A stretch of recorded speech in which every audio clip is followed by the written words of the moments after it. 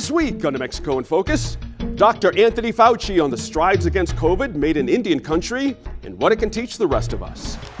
It is the custom and the tradition that one listens to the tribal leaders. Plus, Senator Martin Heinrich joins us from Washington to talk about a throwback jobs plan. New Mexico in Focus starts now. Thanks for joining us this week. I'm your host, Gene Grant. We're keeping you in touch with newsmakers and two great interviews.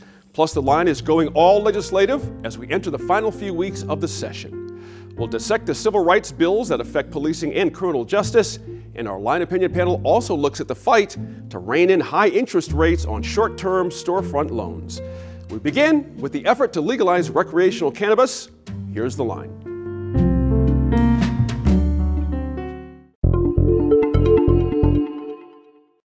Hey, happy Friday, one and all. It is March the 5th of 2021, the first Friday in March. I'm your host for the New Mexico in Focus podcast version, Kevin McDonald, executive producer here at New Mexico PBS. Tons of legislative news and updates coming up for you this week as we barrel really towards the end of this very unique 60-day session. Many of the big, high-priority, newsline-grabbing bills and proposals still have yet to be decided and will play out in frantic fashion for sure. And we want to kick things off this week, as you heard in Gene's Open, with the topic of cannabis legalization. And we're going to turn to the line for that. Joining us this week is regular Tom Garrity, also Julianne Grimm, editor and publisher of the Santa Fe Reporter, and attorney and public safety expert consultant Ed Perea. And so again, lots of work yet to be done on this, and we should point out you're going to hear a lot of talk in this segment about how a Senate committee hearing on Saturday should be very enlightening on this topic, but in fact we found out today that will not happen until Tuesday at the earliest now. So Tuesday, all eyes will be on cannabis, but for the weekend, lots of other stuff going on. It just won't be cannabis. But anyway, regardless of that, I want to head over because there's a lot of great information here and debate and discussion about the legalization efforts and the fight ahead on that. So here now, host Gene Grant and the Line Opinion Panel. The road to legal recreational cannabis has been full of speed bumps, dead ends, and detours. It's required some advanced navigation on the part of advocates and even from those who oppose it. Are we near the end of the road? Our Line Opinion panel takes that question up as their first foray into the headlines this week. Joining us, our editor and publisher of the Santa Fe Reporter, Julianne Grimm. Attorney and public safety expert Ed Perea returns. And from the Garrity Group PR line, regular Tom Garrity is back. Now, Julianne, as it stands, there are at least 3 bills in the Senate committee that plans to have a hearing on Saturday the 6th. That's tomorrow, to see if they can reach a consensus. But the odds-on favorite to pass the Senate is actually a House bill. That's HB 12. Does it feel like there's a solution coming to you? I think there could be. Certainly the Senate Majority Leader and the chairman of the committee that these bills are currently parked in gave some really clear direction last Saturday to kind of what he would like to see, what the two of those men would like to see come back, this weekend when the Senate committee takes this up again. And that's really, the spirit of compromise. Nobody really wants to vote on 3 or 4 bills. But as is the case usually in our legislature, there's a good degree of cooperation where the Senate bill that's been proposed by Senator Candelaria and the House bill that's been proposed by Representative Martinez, among others, that they already have a lot of similarities, and they were described as companion bills. They don't line up exactly, but for the purpose of 183 pages at last count, I think that they are functionally similar, and that's kind of, it seems like the bill that has the most support. However, you saw a lot of provisions in a bill coming out of a Republican from the South, Senator Cliff Purtle, and some of the rural senators favor provisions in Purtle's bill. And Senator Candelaria said that he was amenable to kind of rolling some of that in. There are big differences that they're not going to be able to resolve, but I think that we're going to see some compromise version show up on Saturday morning, but not much before then. That's a good point there. Tom, interestingly, this is not a terribly partisan issue as it's unfolding. It's really kind of interesting to watch. But it is interesting. Julianne just mentioned there are things starting to come into the tent, as they say, and one of them is the idea from Republicans to let municipalities opt out of legalization. That's not part of the House bill, certainly, HB 12. But talk to that. Is that potentially a big problem here? Well, local control, right? Mm-hmm. Originally, so that's a huge issue. And who is going to be the one with the hot potato of responsibility, and who's going to get the bag of cash through all the revenues? Is it going to be the state, or is it going to be the local government? So that's what's really, I think it's going to be one of the driving forces, because originally one of the original items that came up with this whole discussion was we have to find a way to make up for the shortfall in oil and gas revenues. Right. So at first it was a revenue discussion, and then it became a personal freedoms conversation. And then it became, let's tie the medical back into this and stuff. So it's really taken many different forms. So, I'm going to be very interested to see what House Bill 12, because I think that's really the bill that is going to be, shaped and formed. The foundation is there. The contents of the legislation have been remodeled over and over, as Julianne had been talking about. So I'll be very interested to see what the latest remodel looks like on that House Bill 12 foundation. Right. I hate to, put this as some kind of Super Saturday, Super Bowl kind of thing here, but when you think about it, guys, this is the last Saturday to be able to do these kind of things. If you think about it, next Saturday potentially is much too late, and certainly not the Saturday after. So this is it. Ed, and interestingly, the social justice aspect, big potential sticking point, and one of them is the terms of requiring expungement to legalization, meaning if you've got something on your record for a marijuana violation in years past, it will be removed.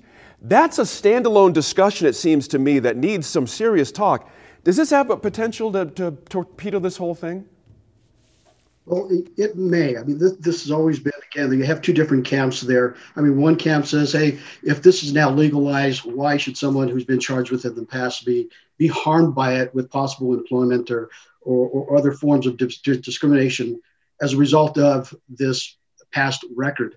The other side says, well, it's so important that if this is part of an individual's history, that people are aware of it, that employers or anyone else is aware of it. And I think it can be so contentious, and we have two sides of that issue, that it could be a sticking point that could torpedo the entire legislation. But it sounds to me like there are some efforts to compromise. But again, as you say, Gene, there are some concerns about that one sticking point. Mm-hmm. A couple of organizations out there, they're on the record having some problems with that. Julianne, interestingly, I want to talk about timing. It's not fair to look back and say, oh, if we had done this maybe 3-4 years ago, we'd be cashing in. But I'm seeing the estimates for what we can expect to come in from legalization on the recreational side as far lower than what people were hoping for even 3 to 4 years ago. I'm hearing 90 million, 100 million, not chump change, but as Tom mentioned earlier, we need some way to make up for oil and gas.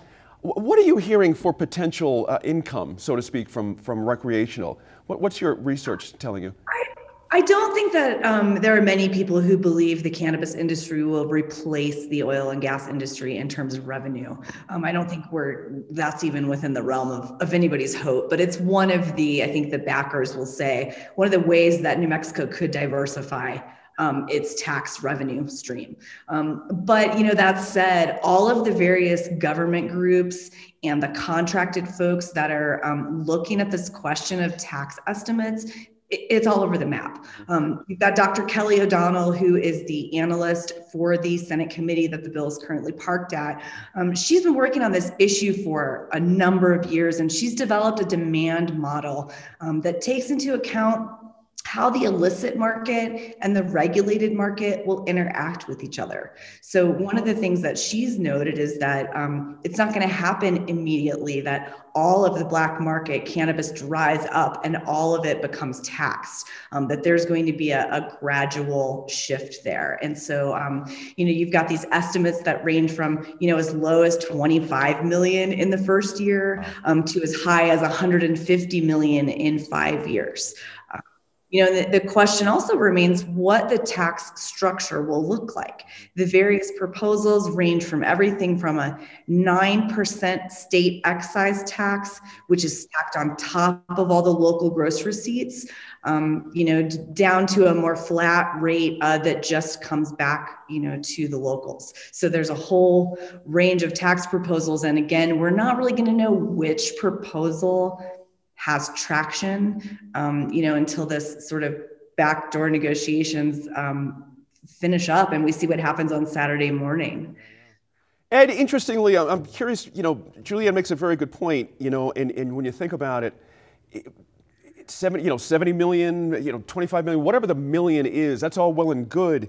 But the tax bit is tricky. A lot of folks are feeling like if you tax it too high, you're just going to drive people back to the black market anyway, if the cost of it is too high.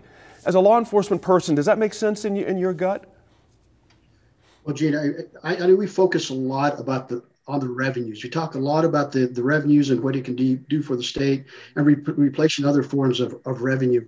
But what we're not talking a lot about, again, are the costs associated with the legalization of recreational marijuana. And I think that's something that needs to be taken a little closer look at. If you look at some of the other states that have already legalized, their social costs are incredibly high. And so we want to take this slowly and not only look in one direction, and that's the revenue that we would make, but actually those social costs that may come out of this. Ed, I haven't had a chance to ask you directly. Are you generally in favor of this, or do you feel like there's just too much stuff out there to be making this legal at this point?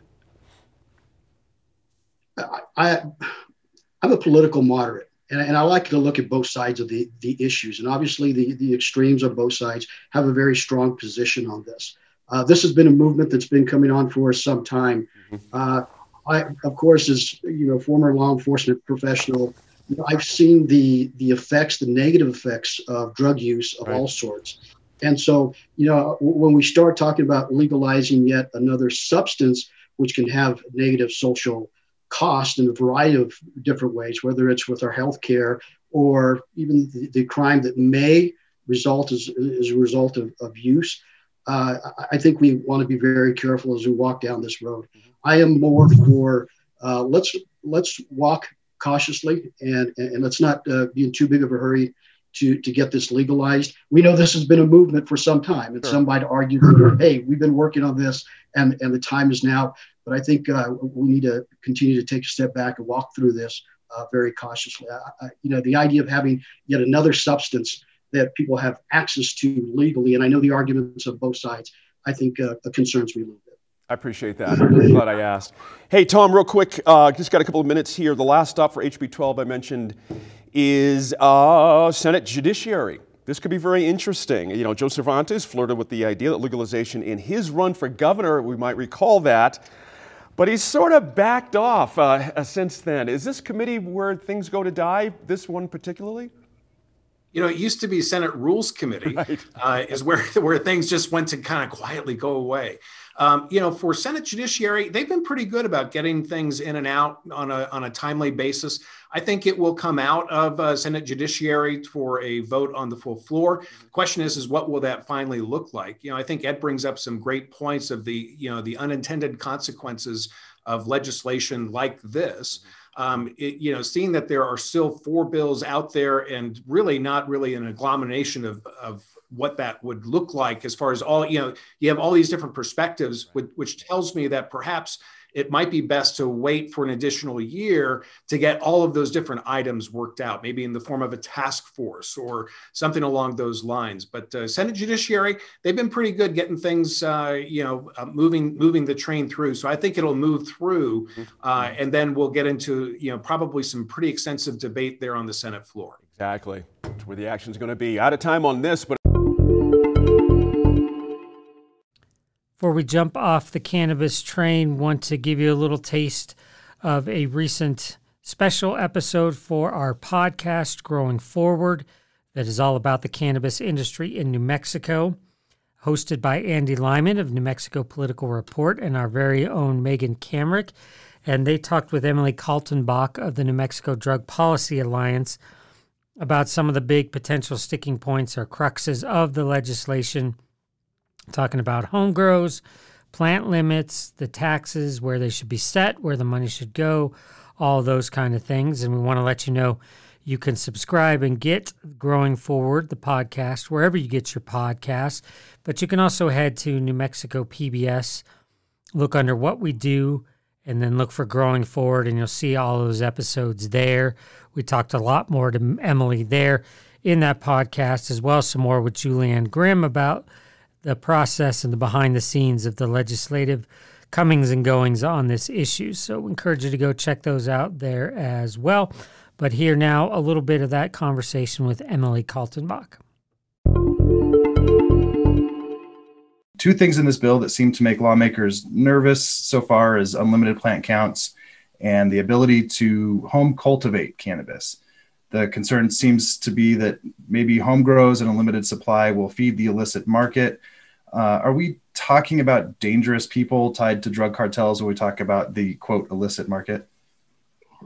We're not talking about dangerous criminals when we're talking about a handful of people across the state who are going to grow a handful of plants. So no, I don't think this is a matter of fueling the illicit market, nor cutting into the profits of any industry players.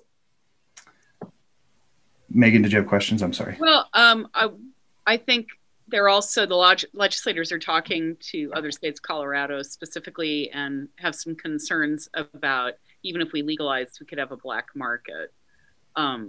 What do you think the bill does that would address some of these concerns, which has, I mean, it did happen in Colorado and other places? I mean, I think we all agree that there is a flourishing illicit market right now, and there has been, right? Until we legalize at a federal level, we're not going to completely eliminate an illicit market. So I think that's, something we all agree on, but there are ways that we can try to cripple the illicit market here in New Mexico. And, I believe that House Bill 12 does build in some of that, those ways. So, one of the reasons is really allowing small business to get into the market. So this idea of creating micro businesses where you don't have to have the same amount of capital to get in, the fees are lower. So what we'll see are smaller businesses moving in, especially in rural areas, giving access, creating these access points for people to purchase in a legal regulatory model, not in the illicit market. It also allows people who have been making their living in the illicit market to move into a legal market. We want that, right? We don't want to not allow someone who's perhaps been previously charged with a drug conviction not to be able to move into the legal above ground market. And so House Bill 12 also makes sure that individuals who may have had a prior drug conviction, allow them to work in the industry and be licensed, that wouldn't be the sole reason a license is denied. It was based on their prior record. So those are two really important pieces of the bill that are not only about equity, but it's about addressing the illicit market. The other piece is around your tax rate. When your tax rate is too high, you're going to see the illicit market flourish. And so when we're talking about Colorado, there's a stark difference in those tax rates from what's provided in House Bill 12. So House Bill, what we have heard is sort of, you'll hear the sponsors talk about this, the sweet spot is around 20% tax. And if you look at Colorado, their tax can be as high as 30%. So I think that's important as we look. Even in Arizona, I believe their tax rate, their excise tax is 16%. If you add on GRT to that, I imagine it'd be well over 20%. So we're surrounded by states with higher tax rates. I think that's going to make a difference in New Mexico. All right, you heard Jean mention it off the top. Super excited about this next interview. Correspondent Antonio Gonzalez was able to get some time over Zoom with the one and only Dr. Anthony Fauci, infectious disease expert and aide and advisor to President Biden on the COVID response. Particularly, they're talking about the vaccination rollout in native country, but just about the vaccine in general. You're going to hear Dr. Fauci talk about how there is understandably a mistrust on these kind of things with the federal government based on the way Native communities have been treated in the past. And he'll talk about how they're looking to allay some of those fears. So far, the news out of our Native American communities is all good in terms of vaccine rollout. It's going pretty fast and pretty efficiently, which is all terrific, especially considering the hardships in the early days of the pandemic for them. But without further ado, here's correspondent Antonia Gonzalez and Dr. Anthony Fauci. Dr. Fauci, welcome to New Mexico PBS. Good to be with you. Thank you for having me. We know that COVID-19 has hit Indian country hard, but right now many tribal nations across the country are outpacing other communities when it comes to administering COVID-19 vaccinations. The Navajo Nation exceeded goals of administering 100,000 doses by the end of February.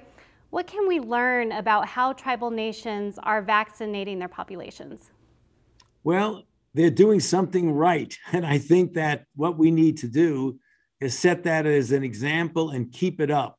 What you have is, I guess, the community spirit among the tribal nations are such that when you have something that you realize is important for your health, for that of your family, and for that of your community, I know it's a close-knit community. So perhaps that's one of the reasons why when something as life-saving as a vaccine comes along, the uptake of it is very smooth and very efficient.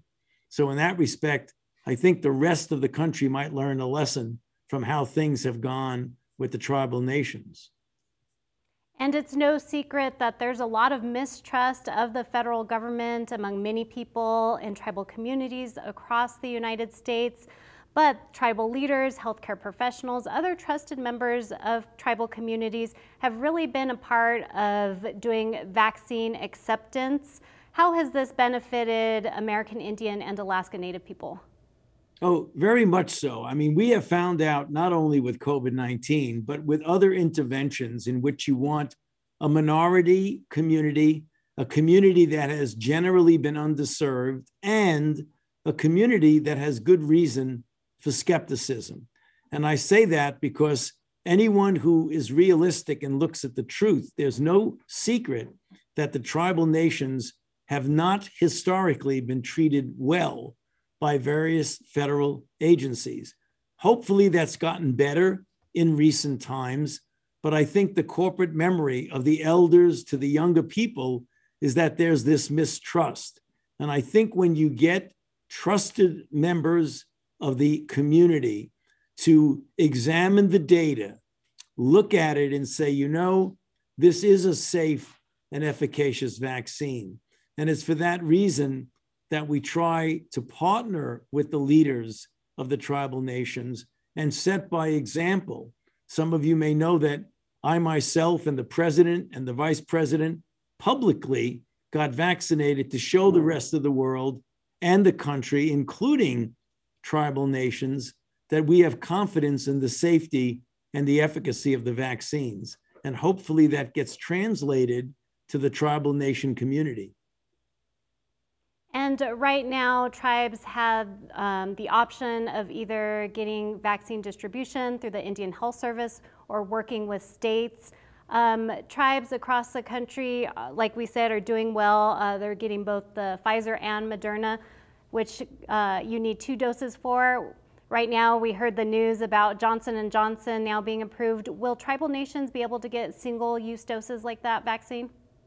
The answer is yes, Antonia, because I just have been in consultation with our medical team, and the plan for the distribution of the J&J vaccine it will be equitably distributed in exactly the same way that the Moderna and the Pfizer vaccines have been distributed.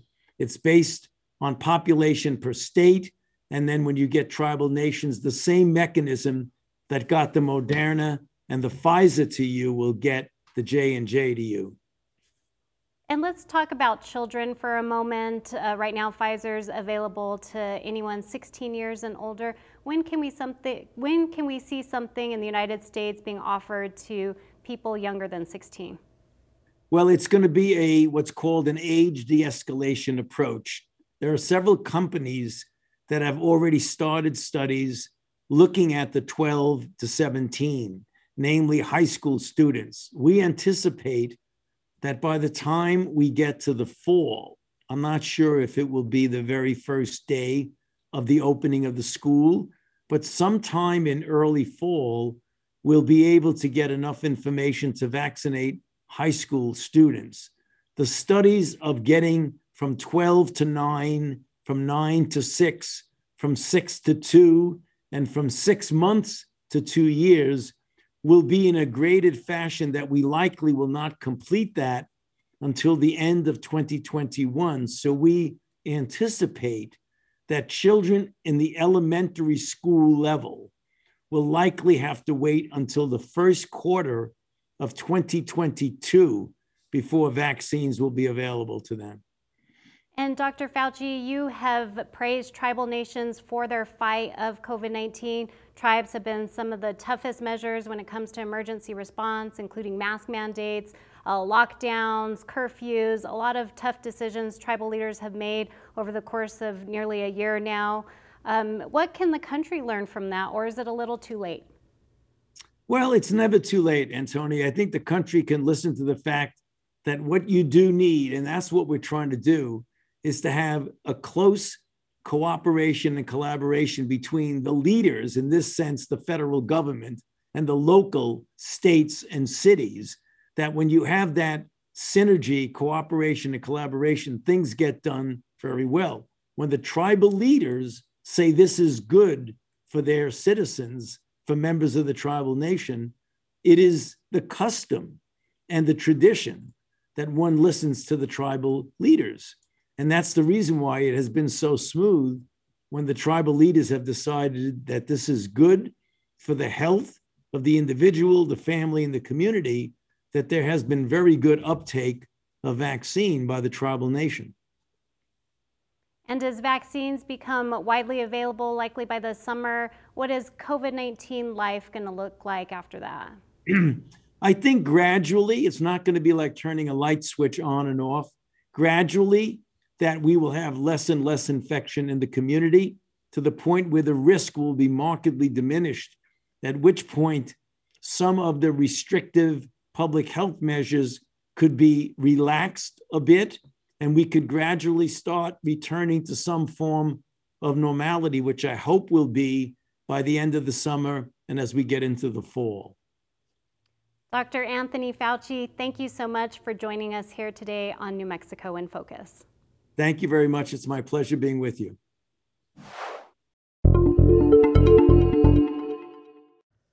Okay, we're going to head back to the Line Opinion panel now, another legislative topic. We've talked about it on the show in recent weeks, but there is a move afoot, several bills that have to do with predatory lending practices in the state.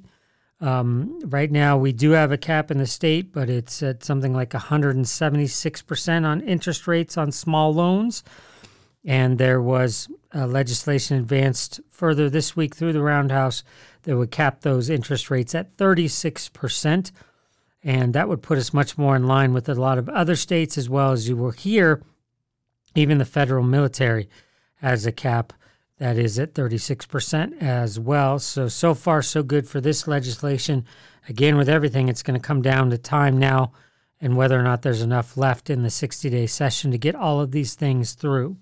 But for more on that discussion, back to the line table. The state Senate this week passed a bill, SB 66, that would cap interest rates for short-term loans at 36%. Now, that might sound high, but the current limit is 175%, believe it or not. About 1 in 5 New Mexico households is considered to be living in poverty, and the New Mexico Center on Law and Poverty says 65% of high-cost lenders have their storefronts within 15 miles of tribal lands. The state instituted that 175% cap just a few years ago. As we get more data and as more time goes by, other states have blown past New Mexico, and we're now bringing up the rear with one of the highest caps in the country. And Thomas, our lawmakers often look at legislation and point out the worst thing that could happen. Should they be flipping that perspective to weigh the cost of inaction? Well, when it comes to, the payday in general, it's kind of like it's that two-edged sword, right? You have on one end of the equation, people who desperately need cash and don't have credit to go through traditional banking systems. On the other hand, you have folks who, well, I'll just say 174, 175% interest, which is just, for someone who has access to credit, it blows your mind. So, I think proximity is a big issue, and that's been addressed in some of the legislation that's been addressed. But it's easy to say that business and industry should not exist. At least 175% cap not exist. Other states have clearly shown that you can make that industry work with 36% or even lower percentages. That coming from the Santa Fe Reporter. Mm-hmm. And also the military. 36% is now their number. It's not a free-for-all anymore. I'll go right to Julianne on this. You've been doing a lot of coverage now that Tom mentioned, the reporter. Let me kind of get you to back up just a quick second, and your sense of where the temperature of the legislature is to make change of this type anyway. This is a big change when you really think about it. Yeah, and so this is a reform measure that, as you mentioned, has been, in play. Folks have been advocating for this change for quite some time. It was just in 2017 when New Mexico decided to put a cap on this type of lending at all.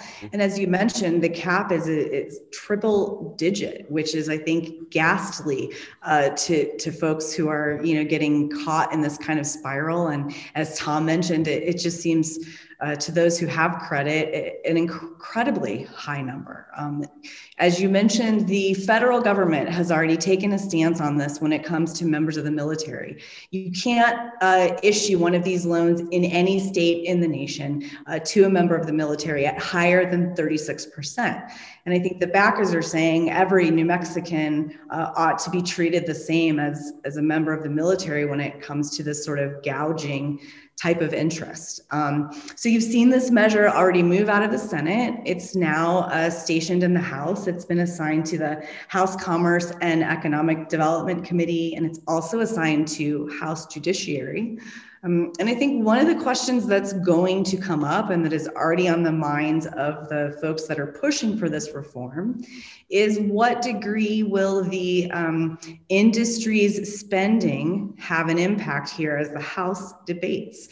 We know that this industry has made sizable contributions to politicians, hundreds of thousands of dollars in the last decade. And, it's kind of an open question here as we move to the House, where the debate is going to center. And then, of course, do we have time before March 20th for this to get to the House floor?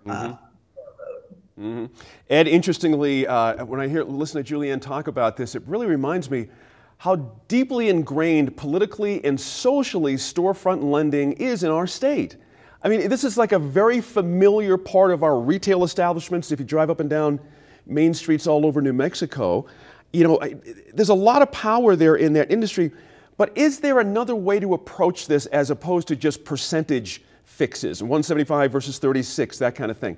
Is there something else that can be done here?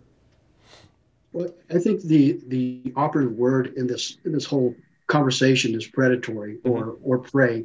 You know, and can you say loan shark? And things have changed so significantly since the time that we really look at the very high interest rates associated with this type of lending. Other states have mandated a lower interest rate, and some of those companies that have shops set up in other states have accepted the lower interest rate, but we haven't. So this idea that these loan businesses would move elsewhere, well, they've already moved elsewhere and accepted the lower rates and are still here.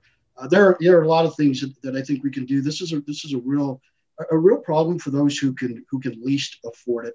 One of the ways to approach this too, if we don't want the legislature to handle this, is we put it on a ballot as a ballot initiative and let the public citizens decide, how they want to deal with this issue. But this is a real problem, and as I mentioned earlier, it preys on those people who can least afford it. So because we are probably last amongst those states who have really aggressively dealt with this issue, I think it's important to take a hard stance and do something this session.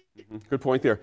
Tom, interestingly, this 36 number, Julianne mentions the military, of course, but we've got California, New York, Texas, Kansas, Florida. These people are all working under a 36% scheme. They haven't had people flee out of there and not make loans anymore. Is this, this idea that it's going to ding all these mom and pop ownerships? But it turns out a lot of them are very large corporations. They're not necessarily mom and pop storefront operations. Can't we just bite the bullet and just go there and see how the marketplace shakes out? It wouldn't be the first time. That's right. We've seen government intervene in many different ways over the last year, in ways that we never even fathomed. So, you could do that as a science experiment. I think other states have already gone there and really tested that already. The larger issue at play. Obviously, the predatory lenders or the 175% cap lenders is definitely a concern. But when you look at the most vulnerable New Mexicans who are really relying on that as a last resort, why are they doing that? Okay, chances are because there's an auto shop, maybe a roofer, maybe somebody who's holding something over their head saying, "Hey, I need my cash now." Mm-hmm. And so you have this cycle of that just happens to end with the predatory lending. Is it all the predatory lenders or all the the loan reform that's needed? That's one aspect of it, but there's a whole other sequence of events that takes place before somebody gets to that point. Mm-hmm. Hey, Julianne, the Catholic Church of New Mexico and other faith groups say this is a social justice issue. Senator Katie Duhigg says allowing a 175% interest rate is like giving poison food to a starving person. You guys had that quote in your publication as well. Your sense of how that side of the argument is impacting the overall argument?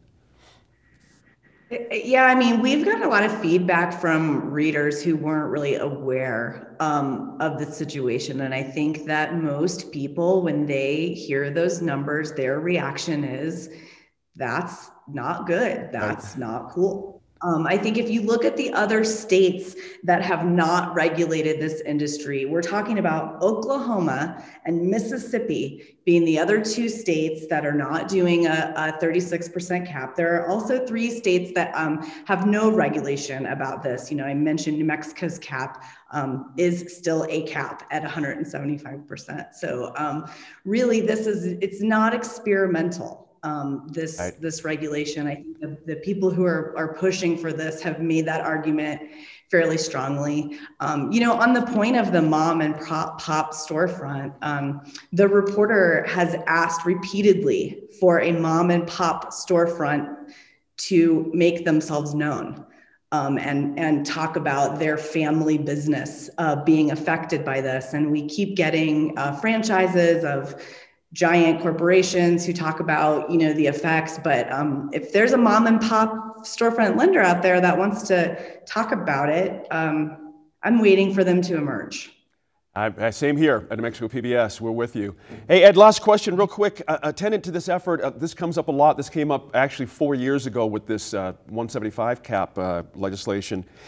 Is the idea of financial literacy and somehow tying financial literacy efforts lessons or classes, something to these loans. Does that make sense to you in some capacity? Do these people have some obligation to teach people how to better manage their own money, or is that something they just don't need to get into?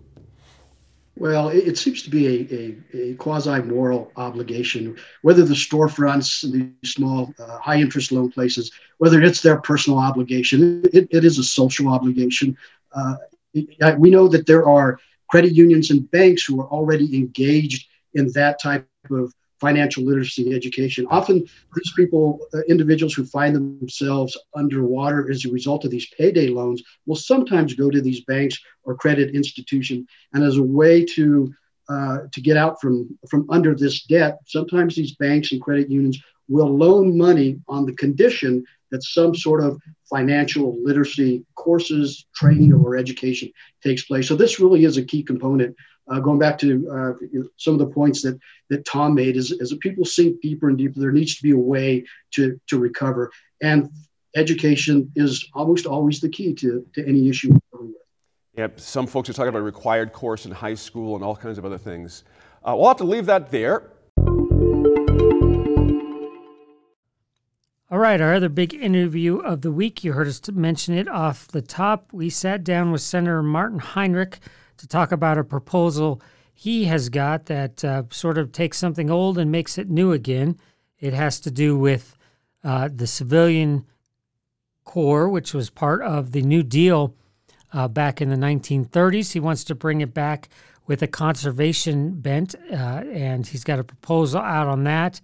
Again, long history here in New Mexico around the CCC, and wanted to find out why he thinks it would benefit, especially New Mexico, in today's day and age. So we caught up to him in D.C. Correspondent Laura Paskus, our Our-Land correspondent, has got that interview for you right now. So without further ado, here it is. Senator, President Biden has called for creation of a climate conservation corps. And last year, now this year, you've introduced the 21st Century Conservation Corps Act. Here now in the 2020s, why are we looking back to the original CCC from the 1930s? Because I think the fundamental core of the CCC was so incredibly successful. And I know that at a time when I was sort of growing up in natural resources policy, I got a chance to get to know many of the people who had served in the CCC. And decades later, they were so enthusiastic about what it meant for their life. And they went in many directions from there, but they really credited it with creating their adult selves in many cases. And really impacting not just their ability to learn something in the outdoors and be able to contribute, but how much it shaped their character throughout the entirety of the rest of their life. And they would oftentimes wear a CCC belt buckle just as sort of a signal to other CCC members. And I think taking that core and broadening it to the kind of diverse, modern, population that we have now, making it accessible to people from all backgrounds, I think has an enormous amount of attractiveness to it. I love that belt buckle. It's like a bat signal to one another. Exactly. So if this bill were passed, how would it benefit New Mexico and New Mexicans, do you think? So in terms of benefiting New Mexico, I think one of the things it would do is really scale up what we all agree needs to happen, which is we need more people, not behind a desk, but out in the field, having an impact on landscapes, making them more resilient, making them more climate resilient, doing the work that makes these landscapes more functional in the way that they were a few hundred years ago, more responsive to fire, less prone to large catastrophic fires, restoring rangeland, working on all of these things that require an enormous amount of labor. And at a time when on the other side of the equation, we have a lot of young people who and a labor force that, because of the last year of the pandemic, would, I think, in many cases, really welcome the opportunity to work in those kinds of environments and to put people back into rural communities that really need these projects to maximize the health of their surrounding landscapes. Can you talk a little bit about this intersection between jobs, COVID, and climate change? You know, in some ways, COVID showed us that I think we saw a lot of wishful thinking in terms of policy over the course of the last year. Oh, if we just ignore this thing, it'll go away. We don't have to follow the science. And all of that contributed to an enormous public health impact, but also an enormous economic impact in many families. And I think the connection there is that the science is the science. And yes, we can beat COVID, but it requires an enormous amount of marshaling of resources, cooperation, the utilization of science for the vaccine, for therapeutics, and scale that up many, many, many times over and slow it down a little bit, and you have climate change. You know, it is one of those big realities out there that whether we want to believe in it or not is really irrelevant. The question is, what are we going to do about it? And how are we going to make sure that our kids and grandkids can actually inherit the kind of climate, the kind of planet that we all grew up and took for granted? So I love seeing CCC projects around New Mexico. I get excited. The buildings at Bandelier, the building, the lodge at Hyde Memorial State Park. I'm curious if you have a sense of, you know, maybe what this 21st century CCC could look like around the state. Well, I think it would leave its footprint in a number of different ways. Some that wouldn't be obvious 100 years from now. It would just look like a healthier, more productive landscape. And some that would be physical. You know, when I worked for AmeriCorps as a volunteer in the 1990s, you know, we built some of the enclosures that then housed the Mexican Wolf Recovery Project and the breeding project that got that off the ground. You go back to the original CCC, and like you say, you can still see those fingerprints all over the state. So in terms of, you know, I could see these CCC core members implementing much of the Great American Outdoors Act, working with the Bureau of Land Management on the recreational infrastructure at some place like Rio Grande del Norte National Monument, or repairing a campground at White Sands National Park. And I think decades later, you would still see that physical impact. Those are very enduring things that help really hold up our economy for decades after they're originally created. So President Biden has spoken quite a bit about climate change, the executive order early on in his administration is pretty comprehensive. I'm curious if we're going to see the Senate moving on climate change legislation this year. That's certainly my intention. And my hope is that we will rapidly see, after we get through the coronavirus response that we're currently working on, a pivot to a sort of Build Back Better infrastructure climate legislation that sets the stage for the next few decades, that really gets us to a place of leadership once again in the world and takes advantage of the opportunities we have to put people to work in this transition, to make sure that, one, we're taking care of workers who have done things a different way with traditional fuels, and at the same time creating those economic opportunities for everything else that we're going to have to work on to make this transition possible. When you think about the fact that, you know, we really need to be reducing emissions by 15% a year to be able to meet these targets. Well, thank you, Senator. Good luck in the session this year. We hope that you stay safe. Thank you so much. Going to end things where we start, and that is with the legislature. And it's a good time to point out that we are trying to keep you as up to date as possible on all things going on in this virtual session. We know it's difficult for you to try to keep track of everything and keep your Zoom calendar straight. So we have started doing a daily podcast with updates as part of our Your New Mexico Government project that we're partnering with KUNM Radio as well as the Santa Fe Reporter on that. You'll find it under the No More Normal umbrella, which is part of Your NM Gov as well, and it's KUNM's weekly podcast series. So these are No More Normal specials. So if you want to subscribe, you can find those wherever you find your podcast, but you can also find it on the New Mexico in Focus website. That's newmexicoinfocus.org. You can look under Your NM Gov and get those latest updates, just about 5 to 10 minute updates each and every day from now through the end of the session. Here, we're going to head back to the line to get thoughts on what coming into the session was one of the big issues, and that's civil rights, largely what to do with qualified immunity, which makes it difficult in order for people to sue government entities when their civil rights have been violated. It's complicated because it has to do with state law, federal law, but there are still pieces of legislation moving through on this front, although it is pretty slowly. And as we mentioned time and time again, the hours are getting short in this 60-day session. So right now, let's head back to Gene Grant and the line panel for that discussion.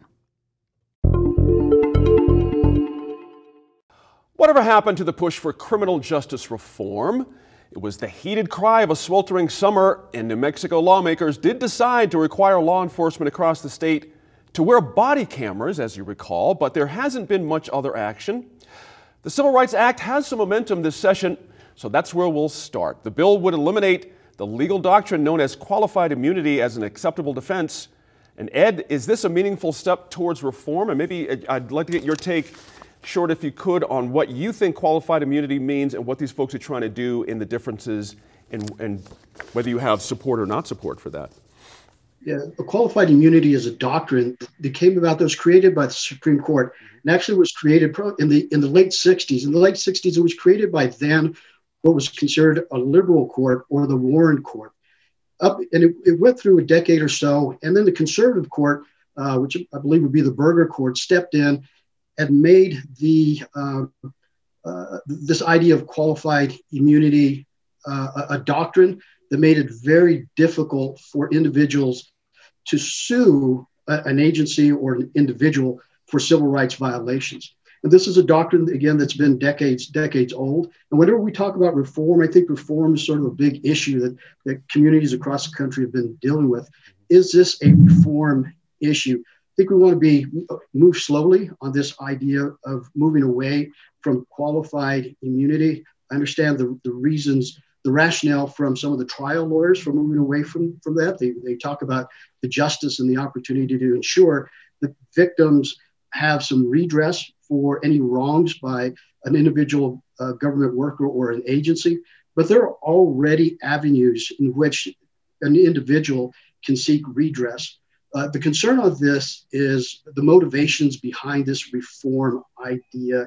Is it really necessary? Is it the time? I think we need to go back and look at the Supreme Court's rationale in creating this doctrine in the late 60s during the civil rights. That was during the civil rights era. And then in the early 80s. And what was their rationale for it? And has that really changed? The question really remains, is there a need for the change at this particular time in the name of reform? There's so many other things that we can do in the name of reform. And this may not be one of those that gets to the top of the list. At least at this point, I think there has to be more discussion. Law enforcement has some concerns about this. And we know that some of the concerns are the motivations behind it. The way this bill is created, it'll allow for attorney fees to be awarded. And that may be the interest to many trial attorneys. And so the concern is it creates another avenue for lawsuits. Right. The entity that ends up holding the bag on this are taxpayers. When you look at the potential cost associated with a measure like this passing at this point. Hey, Julianne, Ted Alcorn at the New Mexico In-Depth had a really interesting piece the other day talking about how Colorado, as we all know, carved out a qualified immunity defense last year and has just seen its first case. A woman and her kids in a car that she thought was a stolen car. The woman and the children were pulled out of the car by gunpoint. I mean, but it has not opened this floodgate of suits in Colorado. Should we consider that the same experience for New Mexico going forward, or are they just unique up there and we're just different down here? Or any clues there? I think it's important to look at this from a more broad perspective than just the phrase qualified immunity, which seems to be the buzzword everyone is latching onto. But what this proposed legislation is addressing are the types of cases that you can bring in federal court for violation of your constitutional rights, your civil rights. You can't bring those kinds of cases in New Mexico courts right now.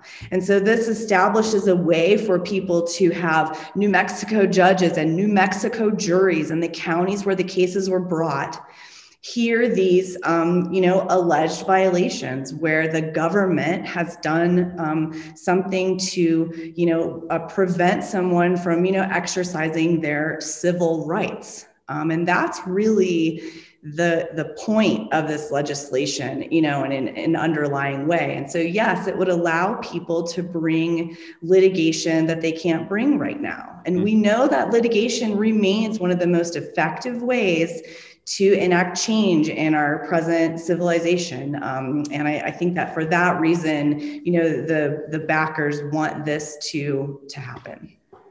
Tom, to follow directly on Julianne's point, it's an excellent point. A lot of civil rights attorneys say that without meaningful legislative reform, it is up to the court systems to set the barometers or the barriers about what folks can do or not do. Does this ring true for you? I mean, we're talking about officers, we're talking about case agents. We're not just police here. We're talking about folks who do all kinds of different governmental jobs here.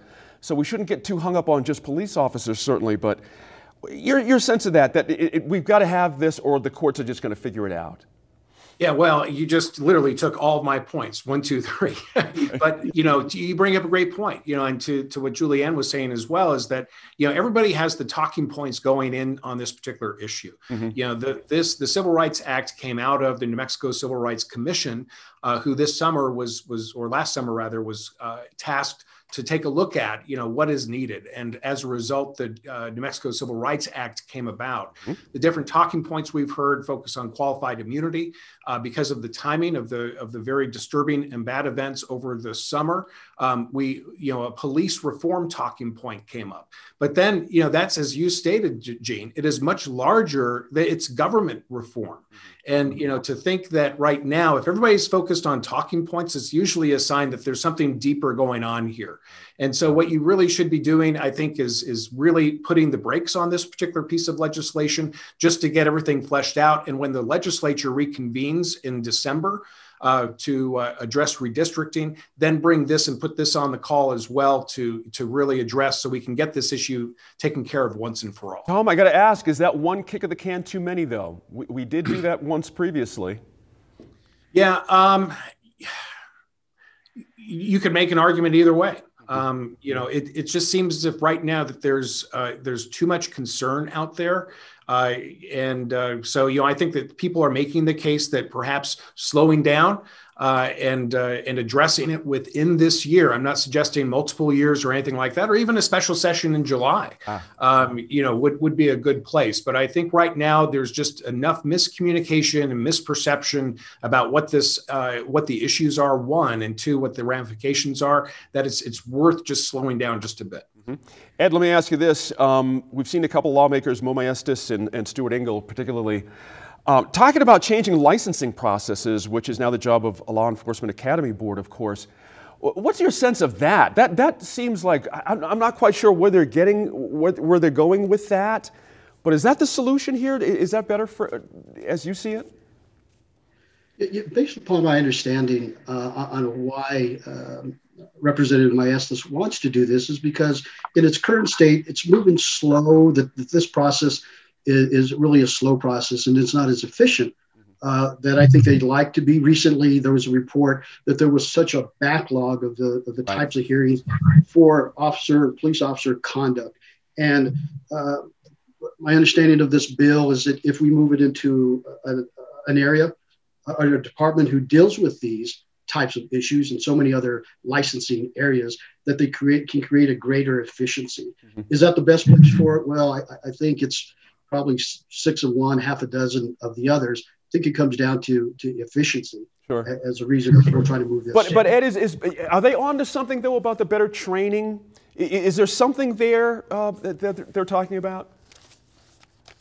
Absolutely. I mean, training is the key, and for those who are hearing and making decisions on these cases, what is the most appropriate place for these to be heard?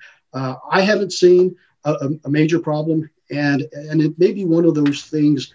If it ain't broke, as they say, don't fix it. Right. But the position is maybe this is broken, and so we don't want to throw out the baby with the bathwater. And maybe we take a look at what's working, where it's currently at, and try to fix some of those issues of concern before we move. Either one of the places, I think, will serve a purpose. But is it necessary? I guess that's the question. Good point there. Julianne, one last for you. You wrote last summer in the Santa Fe Reporter that Senator Peter Wirth expected a, quote, omnibus police reform bill this session. He was quoted a few places with that. What happened? Why didn't that happen?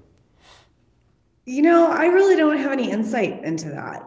But I can say that, the topics of police reform have been attempted to be addressed in a variety of ways this session, and not a lot of them are seeing traction. Mm-hmm.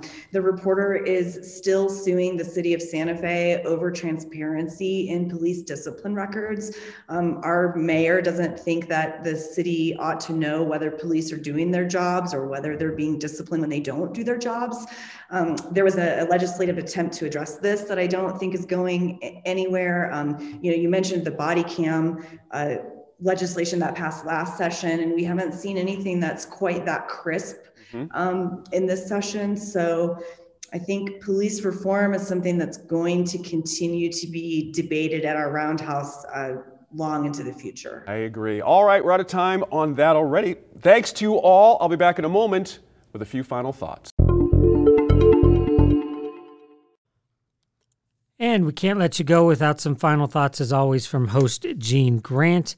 This week, he's talking about something you may have seen in the headlines, which is a real push to bring civics classes back into school curriculum.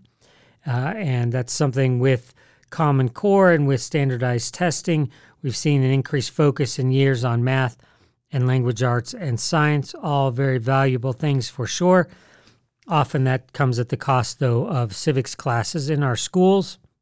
You're hearing the same sorts of calls for financial literacy as well. And I'm just curious to hear your guys' thoughts on this. Do you think that given what we've seen in especially federal politics in the last year and the siege on the U.S. Capitol, can we attribute any of that to maybe a lack of basic civics understanding in our country today? And should we double down on trying to increase that education effort? What do you think? We'd love to hear from you. You can leave us a voice message here on the podcast, or you can hit us up on any of our social media platforms, Facebook, Instagram, Twitter, YouTube. Find us any of those places. Let us know what you think about that idea. But here now is Gene Grant with a little more on that. Have a terrific weekend, everyone. Earlier this week on the PBS NewsHour, they featured the Education for American Democracy Project, a new plan out from a prominent team of about 300 educators with the goal of revamping history and civics classes in our schools nationwide. It's a wonderful idea, timely and incredibly necessary given what we had let slide over the last generation and what we are witnessing currently, a country untrusting of institutions and addicted to corrosive dialogue.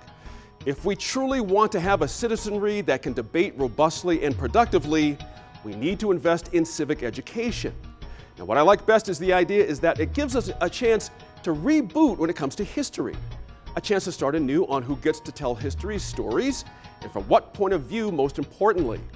As the authors of the project ask, quote, how can we narrate our history in ways that are both clear-eyed and honest about our failings, but without falling into cynicism, and appreciative of our achievements, including the founding, but without tipping into adulation. That sounds like a terrific place to start.